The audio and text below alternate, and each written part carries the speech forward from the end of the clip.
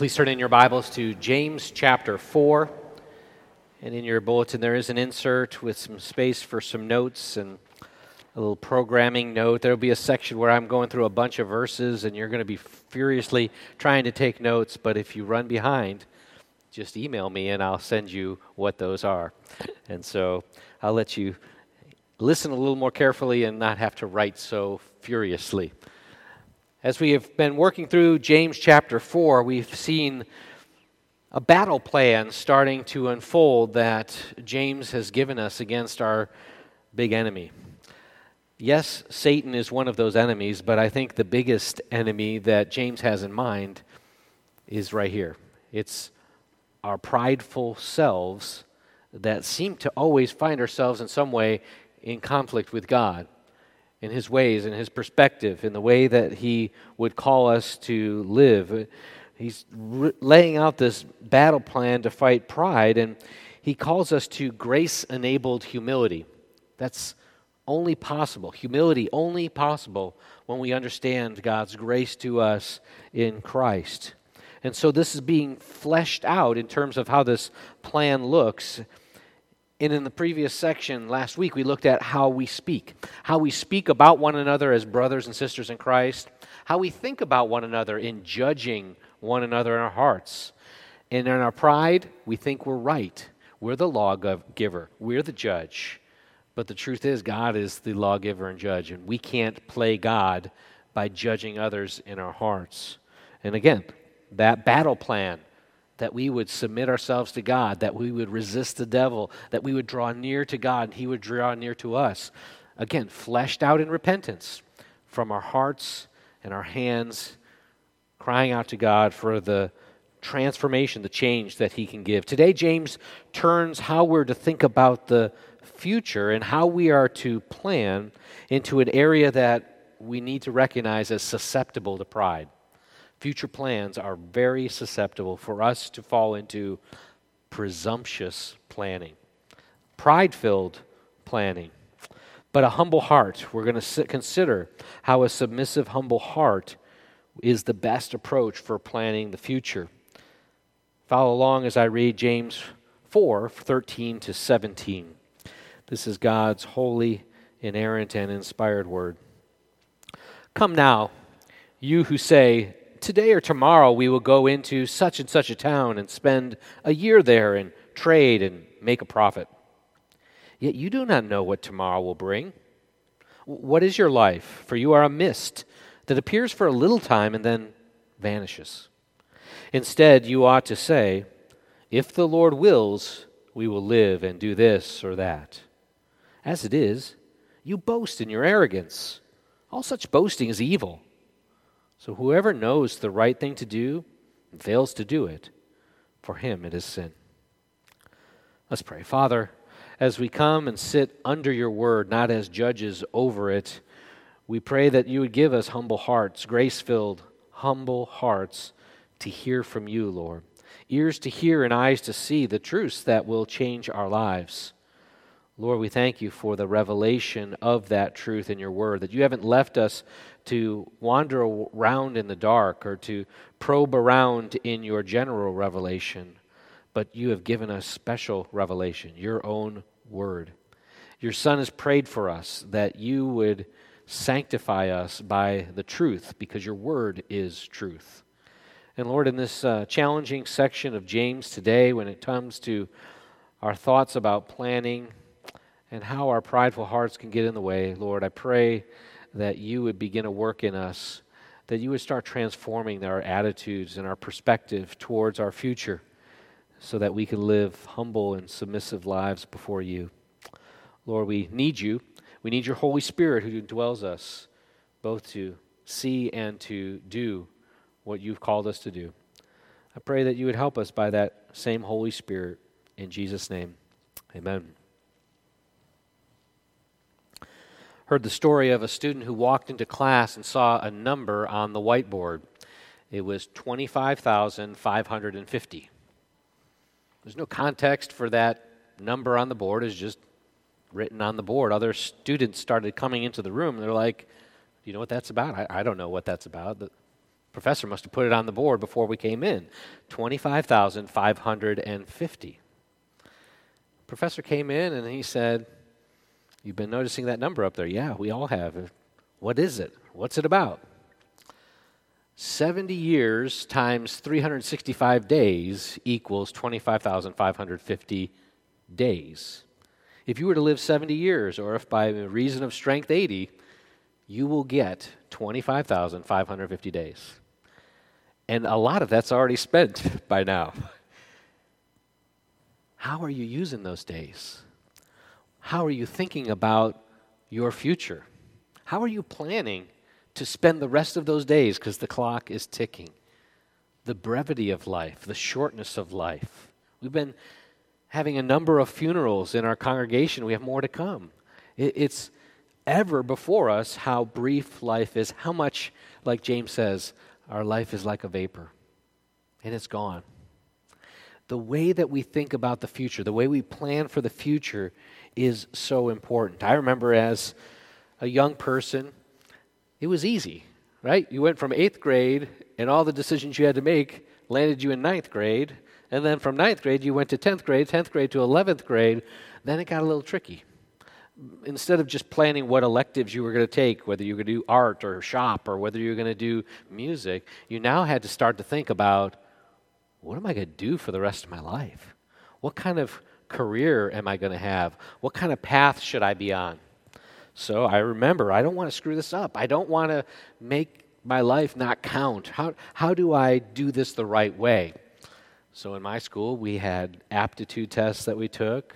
We had a guidance counselor that you went to see, and we met many times and discussed, what would be a good career path for me? Would that include trade school? Would it include military? Would it include college, or going right into a career? All sorts of planning, all sorts of choices to be made. And I thought by the end of my junior year, I'd figured out pretty much what would work for me. I thought that I was pretty good at math and science. I didn't want to be around people too much, so a job in a cubicle where I didn't have to deal with people, and I liked stuff and to be able to go places, and so it would be a job that paid a lot of money to just do stuff by myself.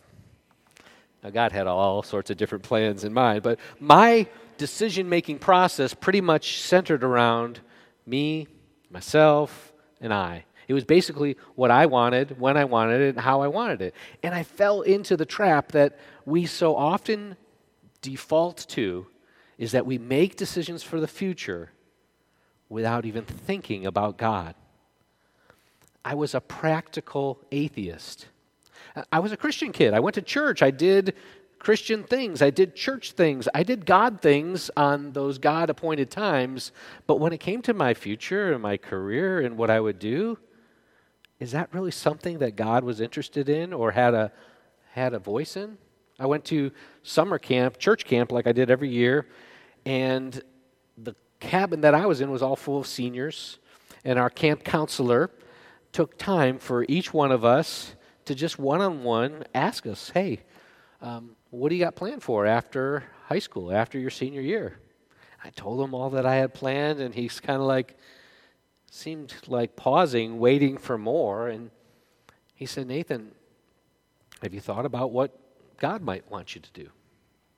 Now, I don't think he was just pointing at, Nathan, you should go be a pastor, although that started me thinking about that possibility, but just even the mindset to think that God had any say in what I was going to do with my life was a revelation to me, and I spent time wrestling with and now actually praying about, God, what do you want for my future? Maybe it's those pivotal moments, like you're in high school or in college, you're looking for where you're going to have a career, where you go to school, you're looking for a spouse, you're looking for the next promotion, whether you should take it or not. Understanding what is God's will in terms of the future is a critical area for us to get straight. Don't end up like a practical atheist, leaving God out of the equation, because as we'll see from this passage, that proper planning requires humble submission to God's will. Let's start with verse 13. And here we see the kind of the setup for the problem, and we're going to see that presuming you can predict or control the future is actually evil arrogance. Those aren't just my words, those are James's words, and let's see why it's pretty severe. Verse 13, "Come now, you who say, 'Today or tomorrow we'll go into such and such a town, spend a year there, and trade and make a profit. Yet you do not know what tomorrow will bring. What is your life? You're a mist that appears for a little time and then vanishes.'" When you say that, verse 16 says, "As it is, you boast in your arrogance, and all such boasting is evil." When you speak like that, it's evil. Well, why is it evil? To say, tomorrow I'll go into this town, spend a year there, trade, and make profit. That just sounds pretty basic. Well, understanding how did people make profit, how did people travel and trade when James wrote this? In the first century, the Roman Empire expanding caused a lot of potential for people to move from sustenance farming and just having their own stuff to being able to trade their goods and to move abroad and to do commerce and business and to get rich. And so the mindset that James is pointing to is that there's travel and trade opportunities, and for you to presume you're going to do this and get rich is evil boasting. It's arrogance. Jesus told the story of a man who was going down from Jerusalem to Jericho, and he fell among robbers who stripped him and beat him and departed, leaving him half dead. The Good Samaritan came by. But the dangers and the risks of traveling on the roads, even from Jerusalem to Jericho, were real.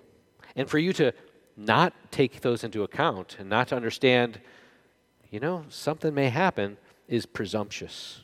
Or maybe James had in mind the parable of his brother Jesus from Luke chapter 12 when he said, the land of a rich man produced plentifully, and he thought to himself, "What shall I do? For I have nowhere to store my crops." And he said, "I'll do this. I'll tear down my barns. I'll build larger ones. There I'll store all my grain and my goods. And I'll say to my soul, 'Soul, you have ample goods laid up for many years. Relax, eat, drink, and be merry.' But God said to him, 'Fool, this night your soul is required of you, and the things you have prepared, whose will they be?'" This fool made a lot of plans, presuming that he would get rich and he would have more. There were a lot of factors, a lot of risks that he made assumptions about that God says, for you, it's not true. A plan. One author said, "A plan is a flexible, detailed design for action based on careful consideration of all the facts." That's not sinful. That's not what James is condemning. A plan is a flexible, detailed design for action based on careful consideration of all the facts. Presumption is, on the other hand, a superficial design for action built on partial knowledge, inadequate objectives, and questionable motives. That's the presumption that James is pointing out about this person who's saying, we're going to go, we're going to make profit. What is clear here is that James is denouncing this kind of presumption, but he's not ruling out planning. That planning, when we take into account what God says about it, is necessary and good and important. This author makes the distinction. Planning recognizes the uncertainties of life. Presumption ignores them. Planning recognizes the brevity of life, but presumption ignores it. Planning considers the will of God. Presumption ignores it. Planning is rational and humble, but presumption is irrational and it's boastful. Sometimes we like to minimize or excuse our presumption and call it like confidence. I just have a lot of confidence when it comes to my plans. And that ought to be just kind of a check in your spirit to say, okay, how have I come to decide upon those plans? How did I decide that this plan, my plan, is a good plan and a right plan? Is it really just kind of a prediction made up of guesses based on not sufficient knowledge? And does it really take into account the right motivation? What am I doing this for? What am I planning? What do I want to get out of this? If it's all just about what I get and what I gain, is that really righteous planning? It reveals that I want to be king. I want it to happen my way. I want to be able to think it and plan it, and then so it will be. I want to pray, my will be done on earth as it is in heaven. It just shows our prideful arrogance when we plan without God. It's opposed to God, really. It contradicts God. It usurps God because God is the author of our life. He's the plan giver. When we, in our own self-reliance, try to plan without Him, it's prideful. So how are we to understand how God's will factors into this planning so we don't end up being presumptuous? Verse 15, instead, you ought to say, if the Lord wills, we will live and do this or that. So this is a statement that is contrary to the first statement. Today or tomorrow, we'll go into such and such a town, we'll spend a year there, trade, and make a profit. That's the presumption. What James is saying is, you should say something different.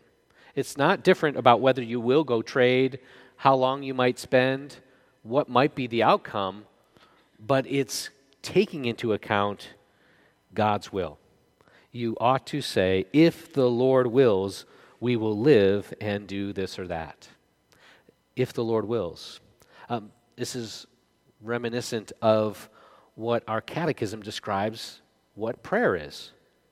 Prayer is offering up of our desires unto God for things that are agreeable with His will. I don't know what His will is. We're going to talk about His secret will, about His revealed will, but if I am going to make plans, it certainly has to be in prayer, considering what is God's will, not just solely what is my desire or my will. Desires are involved, but they come under God's will. Well, maybe this verse doesn't help us as much because we don't really understand God's will. We don't understand the scope and the magnitude of what God's will extends to. God decrees, God plans. God has a plan in His mind, and the way that He executes that plan is what we call providence. It's, as our catechism says, God's works of providence are His most holy, wise, and powerful, preserving and governing all His creatures, all their actions. The plan is His decree. Providence is how He works out that plan. And so where do we get that from? That's not just in my mind. It's from Deuteronomy 29:29 of one place. The secret things belong to the Lord our God, but the things He's revealed belong to us and to our children forever, that we may do all the words of this law. Secret things. God has plans in His mind that He, in His wisdom, has chosen not to tell you about. He hasn't told you the exact person you should marry. He hasn't told you the exact job you should work in. He doesn't give you those secret details of your life. Those belong to Him. But He has revealed for us and for our children in His Word, in His law, His directions. So that's it. That's His directive will. What He has revealed for us, we call His directive will. What He has as a secret plan is His decretive will, His decree, His plan. And He doesn't, only on rare occasions does He tell His people throughout Scripture those secret plans. Otherwise, it's the written plan that we have to go by. But that plan is expansive, extensive. And I think sometimes we don't go to God and say, if you will, because we don't really understand that He has a plan for everything in our lives. How expansive God's will is. We've kind of miniaturized it and truncated how far His will extend. Let me just walk you through some scriptures that tell us what is God sovereign over? What has He decreed and will come to pass? God's sovereign over our salvation. Ephesians 1. even as he chose us in him before the foundation of the world, that we should be holy and blameless before him. In love he predestined us for adoption to himself as sons through Jesus Christ, according to the purpose of his will. He is sovereign over salvation. He's sovereign over sanctification. Romans 8:28 and 29. And we know that for those who love God, all things work together for good, for those who are called according to his purpose. For those whom he foreknew, he predestined to be conformed to the image of his Son. That process of sanctification is under God's sovereign control. God is sovereign over your hair. Did you know this, right? Matthew 10:29 to 31. Are not 2 sparrows sold for a penny, and not one of them will fall to the ground apart from your Father? But even the hairs of your head are numbered. Fear not, therefore, you who are of more value than many sparrows. He's sovereign over those details. He's sovereign over all things. Colossians 1:16 and 17 says, For by him all things were created in heaven and on earth, visible and invisible, whether thrones or dominions or rulers or authorities. All things were created through him and for him, and he is before all things, and in him all things hold together. Without him, there'll be nothing held together. He's sovereign over all things. Here's a tough one. He's also sovereign over calamity, when bad things happen. Isaiah 45:7. I form light and I create darkness. I make well-being and create calamity. I am the Lord who does all these things. Hard, but true. He is sovereign over calamity. He's sovereign over what seem to be chance and random events. In Proverbs 16:33, the lot is cast into the lap, but its every decision is from the Lord. The lot, just a die, a roll of the dice, seems to be random, but God is the one that answers what is the decision. Did I say he's sovereign over all things? He said it in Job 42:2. I know that you can do all things, and that no purpose of yours can be thwarted. Nothing. Job is absolutely clear that nothing that God has planned to do can be thwarted. And as it relates to the problem of James 4:13, when we say we're going to do this, we're going to profit, we're going to make money, this is what 1 Chronicles 29, those of you who have been in Crown Financial Ministries memorize this verse. 1 Chronicles 29:11, yours, O Lord, is the greatness and the power and the glory and the victory and the majesty. For all that is in heavens and earth is yours. Yours is the kingdom, O Lord. You are exalted as head over all.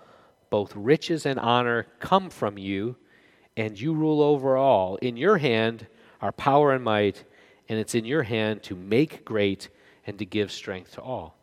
If God wants to make someone great, if God wants to give strength, if God wants to give riches, it's in his hand to do it. It's also within his will to be able to withhold it. But that's the secret part of God's will that we don't know. It's not written for us in the Word and revealed. So how do we make plans? Proverbs 16 says, the plans of the heart belong to man, but the answer of the tongue is from the Lord. All the ways of man are pure in his own eyes, but the Lord weighs his spirit. Commit your work to the Lord, and your plans will be established. It's prayer.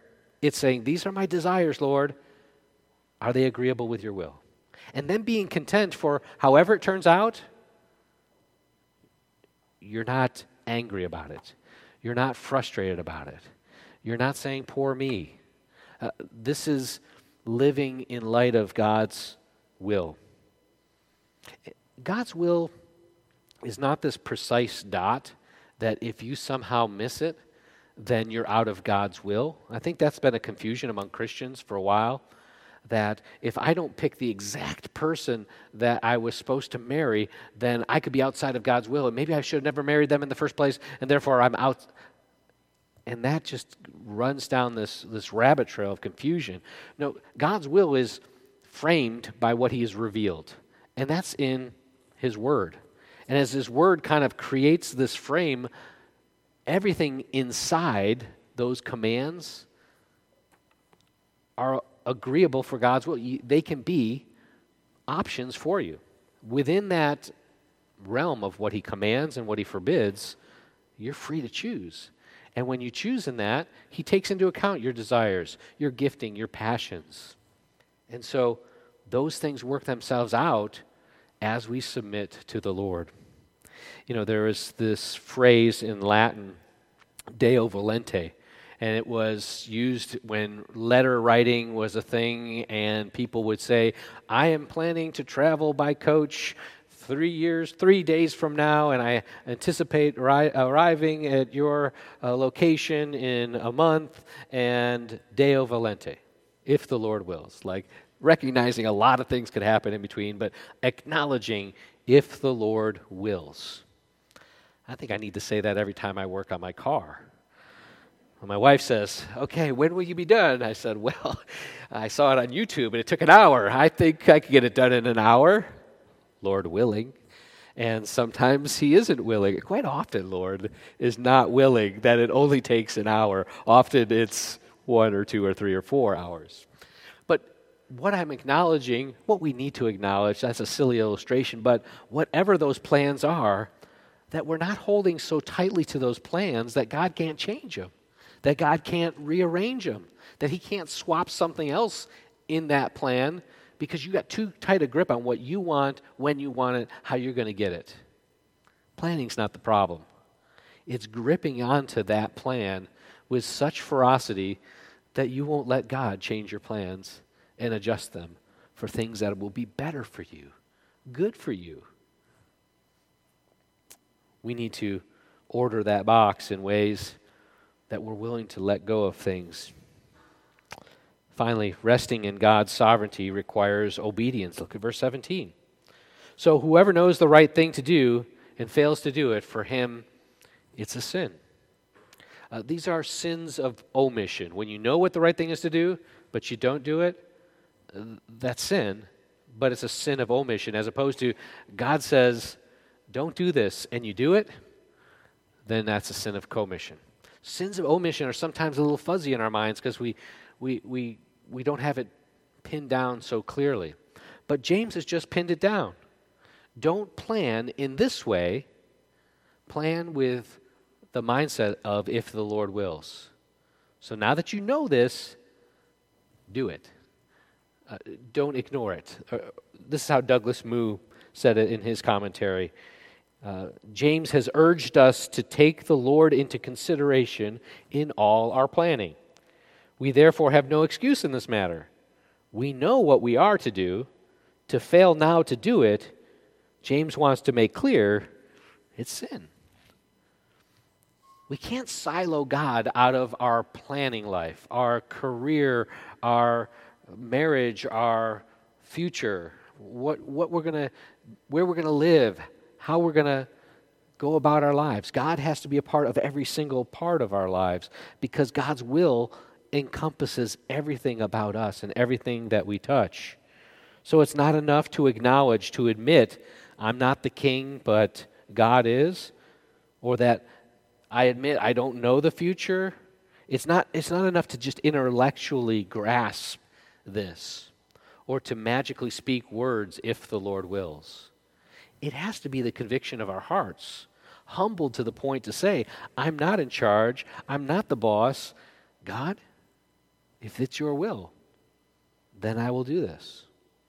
So we simply don't have the option to say, I understand how this works, but I'm going to do it anyways. I'm going to do what I want. Don't forget what James said in chapter 1. He said, be doers of the word and not hearers only that deceive yourselves.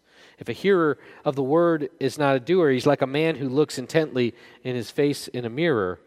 He looks at himself and goes away and at once forgets what he is like. But the one who looks into the perfect law, the law of liberty, and perseveres, being no hearer who forgets, but a doer who acts, he'll be blessed in the doing. When you plan according to God's will, you will be blessed in the execution of that plan.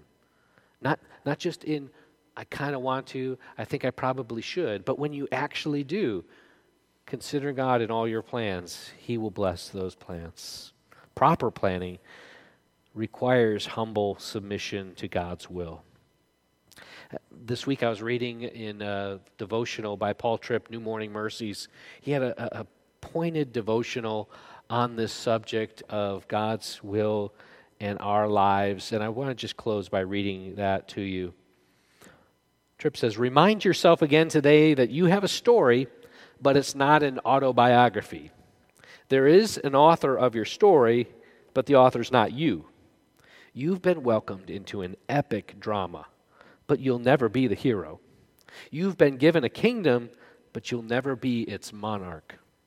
The price of your admission into this story was the suffering and death of Jesus Christ, but he conquered death so that by grace he could establish his story in your life. Today he reigns on your behalf, and he will continue to do so until the last enemy of your soul and of his kingdom has been defeated. And then he'll summon you into the final chapter, a chapter that never ends, where peace and righteousness will reign forever and ever. This is the story of your faith in your life. The story of his redemptive eternal plan is now your biography. Why would you ever want an autobiography when you can have the story God himself has written?" Let's pray. Oh God, thank you for being the author and finisher of our faith, the perfecter, the one who has gone before us. Heavenly Father, we thank you that you are the shepherd of our hearts, the one who guides us and down paths and the places where you would have us to feed. We ask, Lord, that you'd give us courage and strength to plan wisely over the course of the next days, weeks, months, and years. Lord, we really want to be faithful stewards of all the time, the resources, the gifts, the energy that you do give us. Lord, we truly are compelled to plan this way because we're not our own. Our lives are not our own. Lord, we've been bought with a price, the price of your beloved Son's life.